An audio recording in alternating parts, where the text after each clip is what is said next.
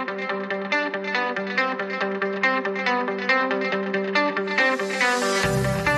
we are on the road together, racing time, you and I, trying to climb the snakes and ladders and block the shine and blind your eyes.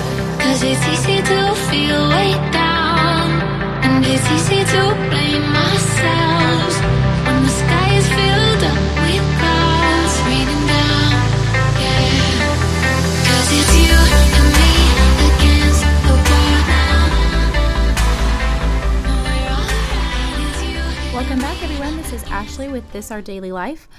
Today we're going to be talking about an interesting topic, which is mental health issues. And this is something that I am incredibly passionate about because I have struggled with my own mental health issues. I have had friends and family who've also struggled with them. And I just really feel like people need to be empowered to know how to handle those kinds of situations for themselves, and also know how to help in situations with other people. So, and then another topic that I'd like to talk about when we come back after the song break is just how to deal with chronic illness in someone else. Because my mom has been sick for about 18 years now. And I was just doing another podcast with a good friend this morning, and we were talking a little bit about just kind of how it's very difficult to care for someone consistently when they have a chronic illness that doesn't go away. So I would like to kind of touch on that a little bit, and just some helpful things that maybe you can do if you or a loved one or a friend have someone that they're either, if they have the illness themselves or if they're helping to care for a chronically ill person. So let's go ahead and begin. So as a child, I really struggled with depression, but didn't really know what that was. So I would write things in my journal where I would say, I'm so sad about this today, and I'm just sad and I don't know why. And a lot of times I would get these feelings of dread, which is just something that people with generalized anxiety and sometimes depression have. So it would feel like I read this thing a little while ago where it said it feels like at the beginning of a horror film where like everything is happy and beautiful, but there's this kind of weird music that's the undertone, and you just know something bad is going to happen. And so having generalized anxiety is kind of like that, where there's nothing wrong going on at the moment. It's just it's almost like this weird soundtrack in your head where you feel like something is going to happen, something wrong is going to happen. And then as I got a little bit older, there was a lot of things going on in my family where there was just a lot of trauma at the house. And when it doesn't matter how bad or big a trauma is, I think that human beings just react to trauma pretty strongly. So, if you meet a foster kid or you meet someone who's been through a lot of trauma and they just seem a little bit off, just keep in mind that their brain chemistry has been forever altered because of what they went through. So they're literally not the same kind of person that they would have been before the trauma. So they require a little bit of patience, and that's something that I've had to deal with myself too, because sometimes I look at myself and I go, I'm not the same person that I was really as a kid. I'm a different person now. I process things differently, and that is okay. I just have to be aware of it. And I can't put the pressure on myself to be who I used to be. And I have to learn how to help myself. And that's something that I'm also very passionate about. You're not always going to have some shoulder to cry on. You're not always going to have someone right there with you all the time. So it's very, very important that you can take care of yourself, and then you can in turn help take care of other people, and empower people to take care of themselves. Because if we are all kind of self-sustained, we can just get so much more done. And so one of the things that, but anyway, so I want to go back from what I was talking about. So when it was probably when I was about how old was I, like 20 or 21, there was so it would have been like 19 or 20. So what was happening at our house was my dad, who he was struggling with his own bouts of mental illness. He's not been diagnosed with anything, but there's a lot of different possibilities. So some of the things that, just some of the mental illnesses that can be around are things like schizophrenia, bipolar disorder, definitely depression, and then when if you're going through like different types of mood swings, that can be associated with a lot of different mental illnesses. So we were dealing with something that we didn't know what it was, and we still, because he hasn't gotten a diagnosis, I don't want to say like this is what I think it is. But it was kind of somewhere in one of those categories. And so we were dealing with someone who was very unpredictable, someone who couldn't modulate their own moods, someone who couldn't really have a lot of rational thoughts about what was going on at the time, and someone who was extremely volatile emotionally. So that creates an atmosphere where you walk into your home and you don't know what's going to happen. And that creates a heightened sense of anxiety, even if you don't already have, an anxiety disorder.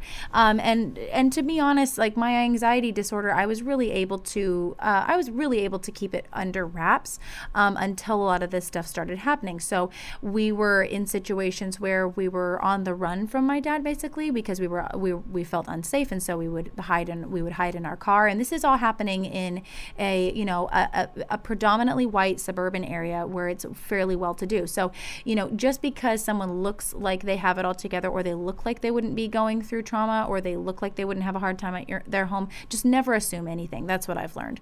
My family, we all look like we would be fine, but we really weren't. And so that always makes me question everything.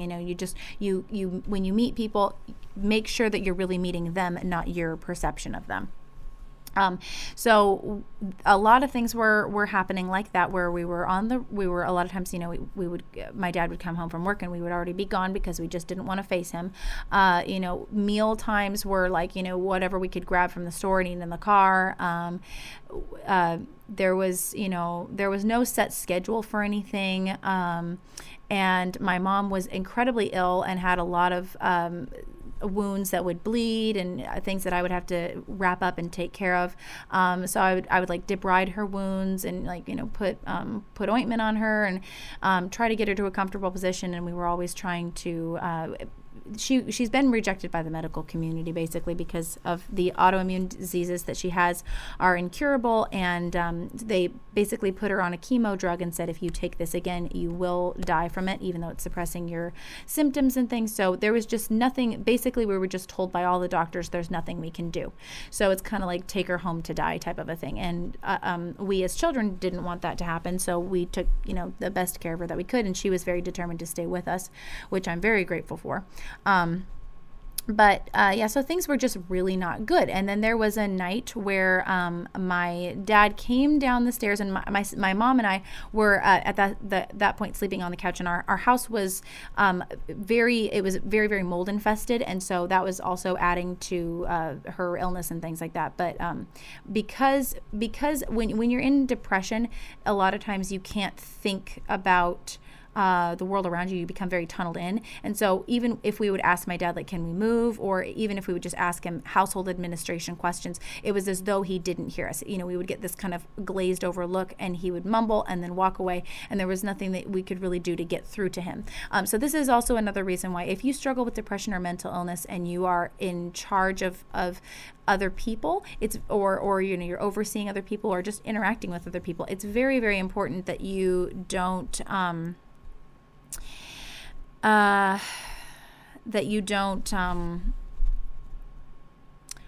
harm them emotionally or physically, either by something that you are doing or not doing because of your depression. You want to be able to manage that so that way you can help other people. And you just really don't want to be a danger to anyone. So anyway, so when he... okay, where was I? So anyway, there was one night in particular where my mom and I had left the house, and because a lot of times my dad would be wandering around the house yelling for my mom and wanting to know where she was, and he was in a state where he was thinking that she was having an affair, even though there was just no way possible that would be able to be happening, because first of all, she didn't know anybody, and second of all, she's very, very sick, like near death sick. And so my mom and I drove her up to like a empty parking lot somewhere, and there was a kind policeman who came over and said, like, hey, what's going on? And he sent us home and just said, to make sure that we called if anything really bad happened. And so then my dad came down, and it was probably like 2 a.m. or something like that. And my mom and I were both sleeping on the couch because our rooms were just really moldy. We were having a hard time just breathing in there and stuff. So we went down to the couch, and my dad came down, and he whipped the covers off of my mom, got real close to her face, and something in me at that point just snapped. It was like I've never felt something like that again. But what I recognize now is that when you have stress hormones shooting through your body, it's literally something that it's a very physical thing. So when you're yelling at someone, or when you're especially when you're dealing with children, just make sure that you're really careful, because yes, children need to learn that like the world is not always a safe or fun or kind place, but you want to make sure that they do that in a way that actually strengthens them so they can handle things. And you never want to be coming at a place where you're creating trauma. You want to be creating strength. So but anyway, I basically sat up and said, this is it. I am not doing this anymore. I cannot do this physically. I can't do this. For the next 3 months or so, I was having severe anxiety attacks and panic attacks, and the only way that I could describe the first few weeks, it was they were nonstop. So the only way that I can describe it is when you walk down the stairs and you miss a step, that feeling of when your stomach is dropping, that feeling lasted for days, and I couldn't stop it, didn't know what was going on with my body. So I would sit there and grit my teeth, and I didn't tell anybody anything. And I was extremely upset, and extremely, it felt very earth-shattering to me to not feel like myself. I literally was waking up and not feeling like me. I didn't feel like my personality. I felt like this just, completely different person who had all of their nerves exposed. And so it felt like I literally lost myself. Like I woke up and I didn't know who the heck I was. So my sister and I moved out, and we moved into a place that really they were people who they didn't I don't think they meant to be malicious, but they had done this to other people before, where they kind of took advantage of young people who didn't know about business, didn't know about just kind of how valuable your time is and things like that. So I ended up doing a ton of work for a very, very, very minimum wage. And I was also not feeling very well and not myself. So I was having, difficulties remembering things. I was having a hard time sleeping. I would have nightmares all the time. And I didn't know who to turn to or how to communicate. So I started saying these things to people. But at the time, my sister and I had joined this church where they believed, and this is going to sound very crazy, and it was very crazy, but they really believed in a lot of like demon possession type stuff, kind of like if you can think about TBN TV preachers and things like that. It was very similar to that, and a lot of churches nowadays adopt this theory, which is just bogus. But when you are not in your right mind, the only way that I can really say why I even went along with any of this stuff is because it was basically like I was out of my mind on drugs because of the way I was chemically imbalanced. Like I did not feel like myself. I was a completely different person. Even my sister said that to me. She said, you were not yourself. You were not the same person that you are right now. And I feel like after this whole experience, my brain chemistry has fundamentally changed, and perhaps my personality a little bit has fundamentally changed, but I like who I am now. But during that time, it was just very frightening. And so, I went to every service they had. I went to, anytime anybody wanted to pray for me, I'd be like, sure, because I was desperate to get rid of whatever the heck was going on with me. And so after about 6 months of this continuing, I had 2 car accidents, and one was because I just could not. One was because I think I reached down and like I was looking at my phone or something, but I was not very with it. I was not with it. And then the second one, I literally, like, I was so exhausted and tired from all that my body was going through and trying to deal with everything mentally that I pretty much blacked out and then hit the car in front of me. And so after that, my mom, who, I mean, she was not feeling well at all either, but my mom was had enough wherewithal to say, you need to stop. Like, you need to, you can't work right now. You need to just come home. You need to stop. And so I did. And I actually, like, I was so bad that I really had to have like my parents come in and say, like, she's not working anymore. She's not doing any of this anymore, because I was beside myself, and I really couldn't help myself. And it's a very embarrassing thing because I'm a pretty strong, independent person who likes to be able to do things on her own. But that was a situation where I really needed some serious help.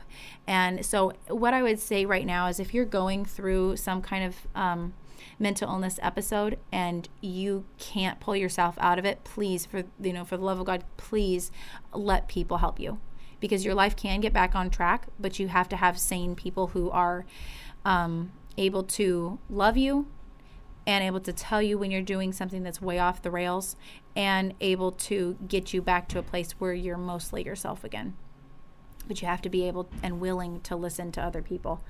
And it's become incredibly important for me over the years to have people who are close to me who can tell me, Ashley, you're not being yourself, or like, like that idea is not, that idea like isn't a good thing for you to go after right now. You're not strong enough for that, or just different things like that. So people who you can bounce things off of. So yeah, after all that, I came home. I was sort of in a relationship with someone at the time from that church, and he totally, rejected me and everything. And so I was just left rock bottom. Like, I felt like I had nothing and no one except for my family. And I was in a very paranoid state. So I wasn't even sure if I could trust my family. It was the worst of the worst feelings ever in the whole wide world. And so during this time, though, when I started kind of healing myself, I started researching a lot of mental illness, because I felt like this is something in my brain. This is not something in me.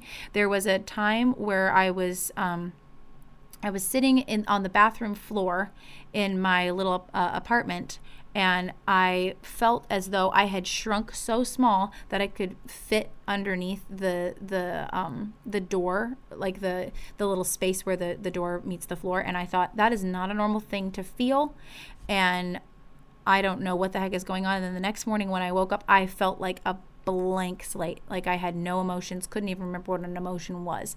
And I panicked because my emotions are very deep with me. And so I was incredibly upset, and I felt like, what the heck is going on? So when I moved back into my parents' place, I thought, okay, well, so I don't feel like that's me. I feel like that's something that's happening with my brain, but I don't know how the heck to fix it. So I started researching things, and I pretty much self-diagnosed myself. I really don't believe in going to the doctors, because all they do is give you a bunch of, prescription drugs that usually have more bad side effects than good effects. So, but anyway, I researched a lot of different things and kind of found out that I probably had bipolar 2. So that's just what I go with, and that's how I treat it. And it's worked so far. So what happens with bipolar 2 is you get these swings of depressive times where you absolutely go into your depression, where you just feel really low, very low energy. You feel like you could sleep all the time. Nothing that used to give you joy gives you any joy anymore. And little tasks become very difficult. You have a hard time remembering things. And you just kind of, honestly, you just kind of feel like you want to die. You're like, I just feel gray and blank and I just want to be gone. And then it swings to the manic phase where you feel like you can do anything. And you feel like if someone told me to jump off this building and fly, I could do it. And so you have like heightened, you have a lot of heightened senses. You have a lot of energy, a lot of artistic or creative or organizational energy. And you feel incredibly invincible. And during that time, you also have memory issues too. So your mind is racing. You start talking very, very quickly.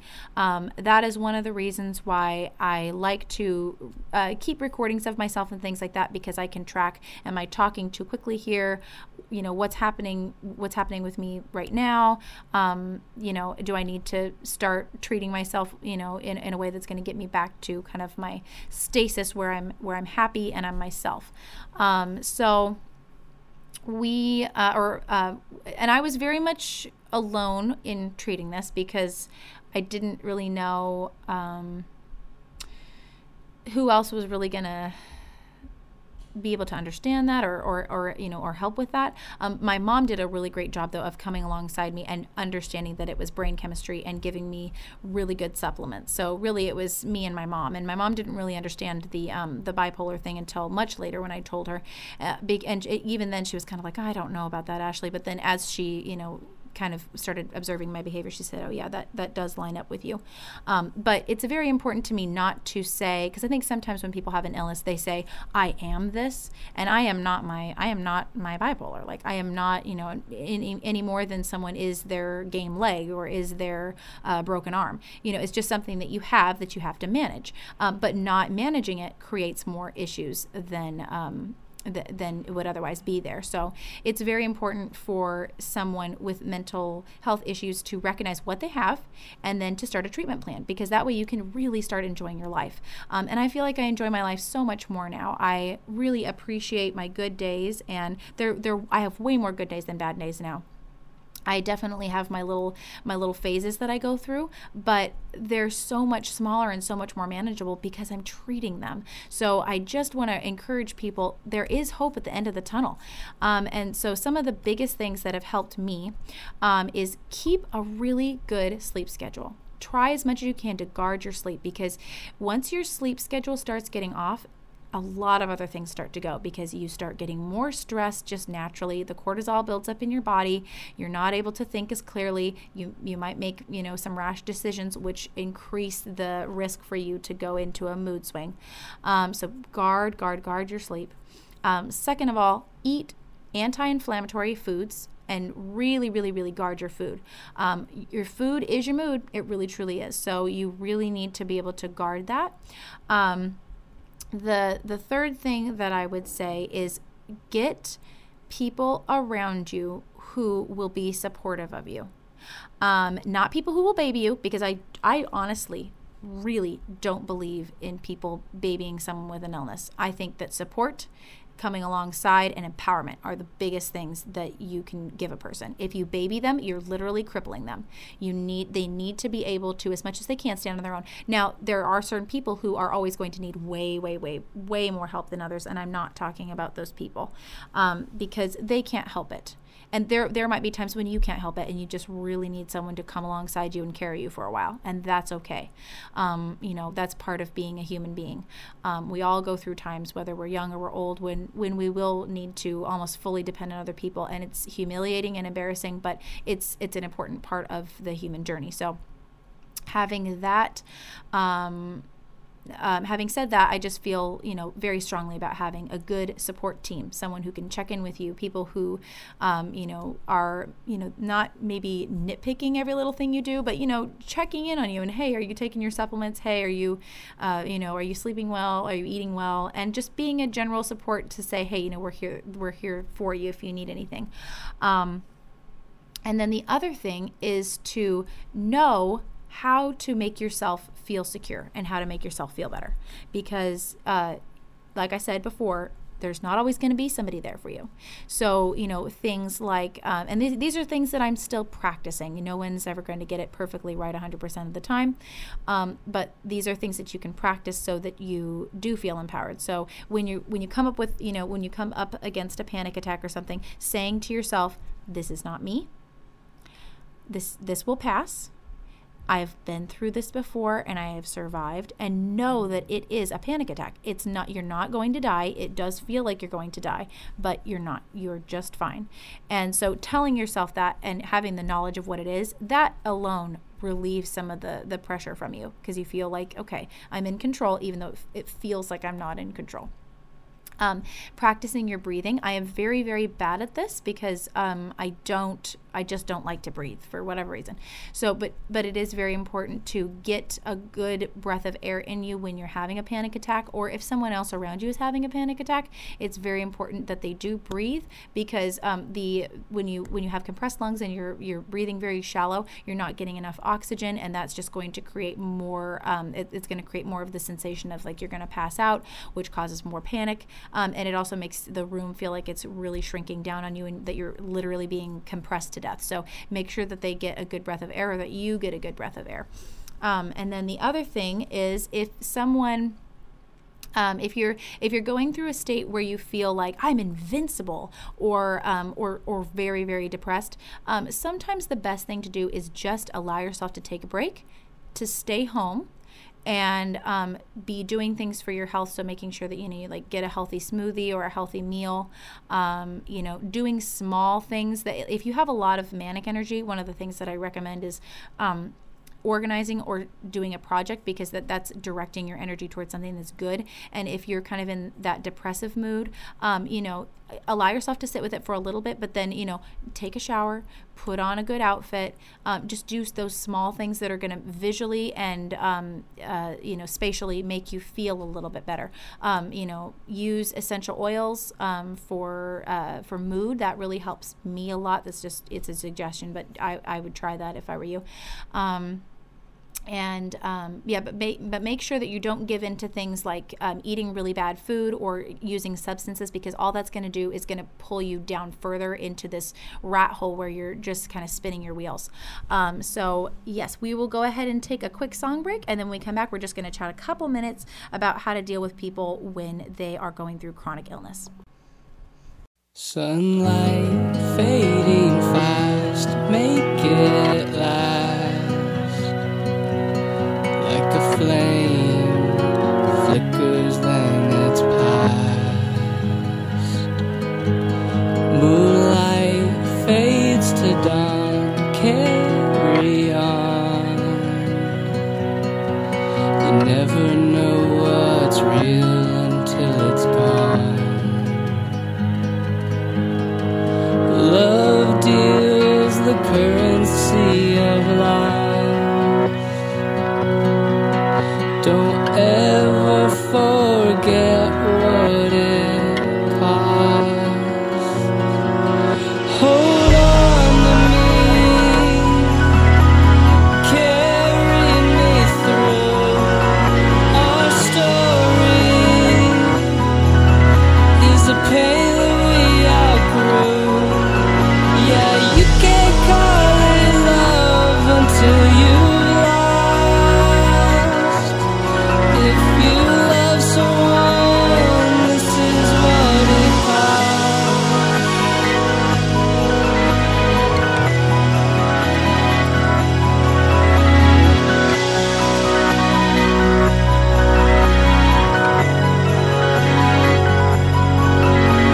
city cries softly tonight,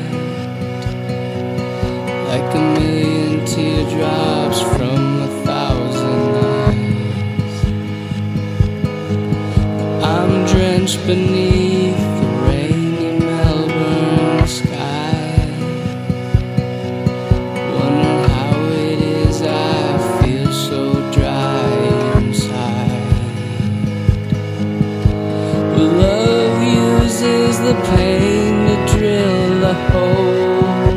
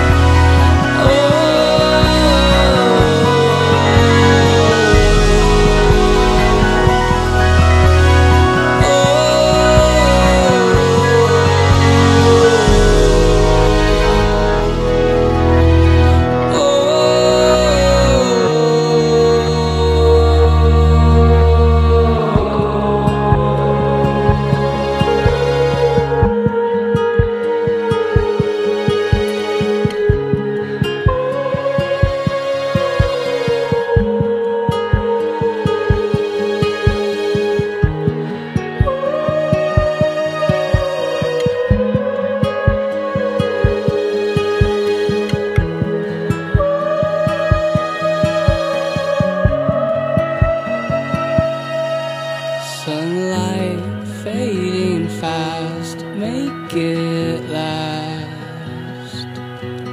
Sunlight fading fast, make it last.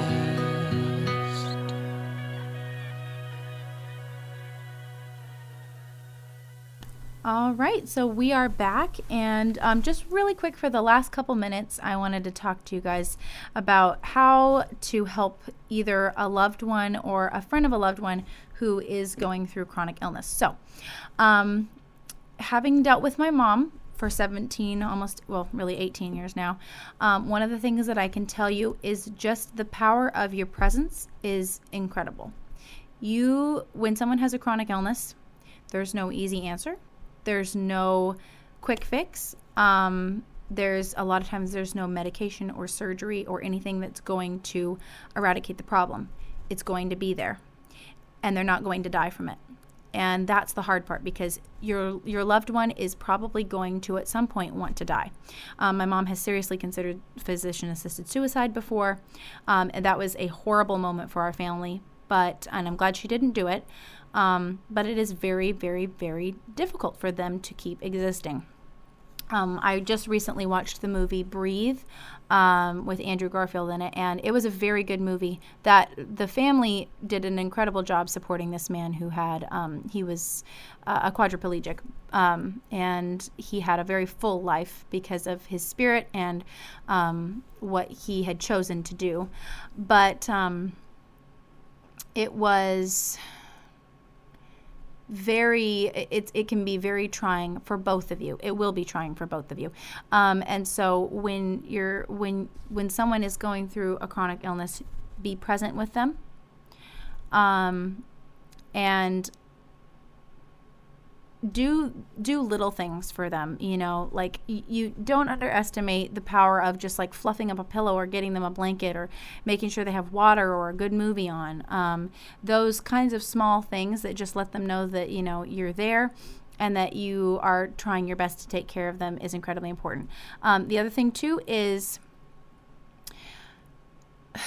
it's very hard, and it depends on their personality type. But, ask them, when you ask them how they're doing, don't put this expectation of, oh, how are you doing today? Are you better now? Because they're not going to get any better. And that reminder can feel to them like this, it can feel like this expectation. And my mom used to say that to me all the time. I would say, how are you doing today, Mama? And she would say, I feel like you're expecting me to get better. And I was crushed because I really wasn't. I was like, I was just asking you how you are. But communicating to each other that you're not expecting them to get better. And sometimes I just ask, how's the pain today? Because the truth is the pain is always there. And from there we can kind of go, it's less of a pain day. It's a pretty good day. Maybe I'll get out today, or, oh, this is a really bad day. Okay, well, what movie do we want to watch? Or, those kinds of things. And it's hard as someone who is healthy, because you want that person, you want so badly for them to just feel okay, and they're not going to feel okay. And you both have to sit with that. And it's very, very difficult. But stay present with them. And the other thing is, for you, if you're a caretaker, find other people that you can talk to about the situation besides the person who's sick, because the person who's sick honestly just needs to be protected from your feelings for it. This was very hard because, I lost my mom. And I love being able to talk to my mom. I think most people do, just about, life in general and things like that. But when it came to talking to my mom about my mom, I couldn't do that. And and I did not have a good support system pretty much all the way until now. And now I have quite a few people in my community who understand and know about how to take care of other people, mostly because they're elderly and they deal with other elderly people. But it's very similar. And so that has meant the world to me, and just people and friends who, maybe you can't maybe you can't understand or you haven't been in that situation, but staying present with the caretaker is that also feels really good too, because you just feel like you're a little bit less alone, and you at least have something or someone to vent your thoughts to, because you can't do that to the sick person. You can't say, I'm so frustrated with this right now, and like I don't want to do this right now, and I don't want to be changing this bandage again. I don't want to be I don't want to have to do this food prep again. I don't want to have to go to another doctor's appointment. I don't want to have to order more supplements. I don't want to, I just, and I don't want to watch you sitting in pain. But you're going to have to. And I think the thing is, just don't give up, and also give yourself the freedom to feel those feelings without feeling super guilty, but don't allow yourself to like run with those feelings. Just let them come, and you're going to feel some days like you don't want to do it. But then remember, the person who's suffering in the bed or the chair or whatever it is, they're having it the worst. And so just do small things. It's always small things, just little tiny rays of sunshine to make their lives a little bit better. And, I don't always do that perfectly. Sometimes I get overwhelmed, but just staying present, do the small things. I think that's pretty much it. This was kind of a downer podcast. I'm sorry, everyone, but it's just something that I'm very passionate about because of the way my life has been, and because of the suffering that I've seen and the poor ways that I've seen people deal with it. So if you have someone who is, chronically ill in your life, or someone who takes care of someone who's chronically ill, just let them know that you're present with them. And then real quick, I have a poem that I made about this kind of a situation. And so I'm going to read this to you guys really quick. All right, so this poem is called Be Here, and it's really more of a piece of prose, but I'll go ahead and read it for you. So it says, be here with me. I know it's all overwhelming and you don't know what to say or what to do, but you don't have to fix everything. I'm not asking you to wipe all my tears. I cry too much for that. I'm not asking you to hold my hand through everything, because I can be strong alone. What I'm asking you is to be here with me, right here in your heart, here with me. I know that you are just, I want to know that you are just there, that your face won't change or disappear. I need to know that you are the same and that you are for me, and that even if you can't fix things, you will be right here through the mess. I know my pain is hard to watch. I know you wish I was happier and healthier and that things were all roses for me, but they're not, and you could never make them so. Be strong enough to watch me suffer. You have no idea how the sound of your voice anchors me when I'm drowning at sea. So it's just important to remember, if you ever go through a time when, someone that you love is chronically ill, or, if you face that with a parent or, relative or whatever, just be there with them in their space, and don't avoid the suffering. Avoiding the suffering, it just brings more pain to that person's heart. So I've learned so much through walking on that journey with my mom, and honest to God, I'm still learning, and still sometimes not doing things perfectly, all the time not doing things perfectly, but that's just one of the things that I've really learned. Be present with them and be strong enough to watch them through their suffering. So next week, we're going to be talking about a much lighter topic. I don't know what it will be yet, but we'll talk about something lighter. But this is part of the daily life. Pain is a part of the daily life, and how do we manage it? How do we overcome it? And how do we live with it? So thank you guys for joining me on this, Our Daily Life. And remember, it's the daily life unfolding the story every day that we live our lives. All right, bye-bye, guys.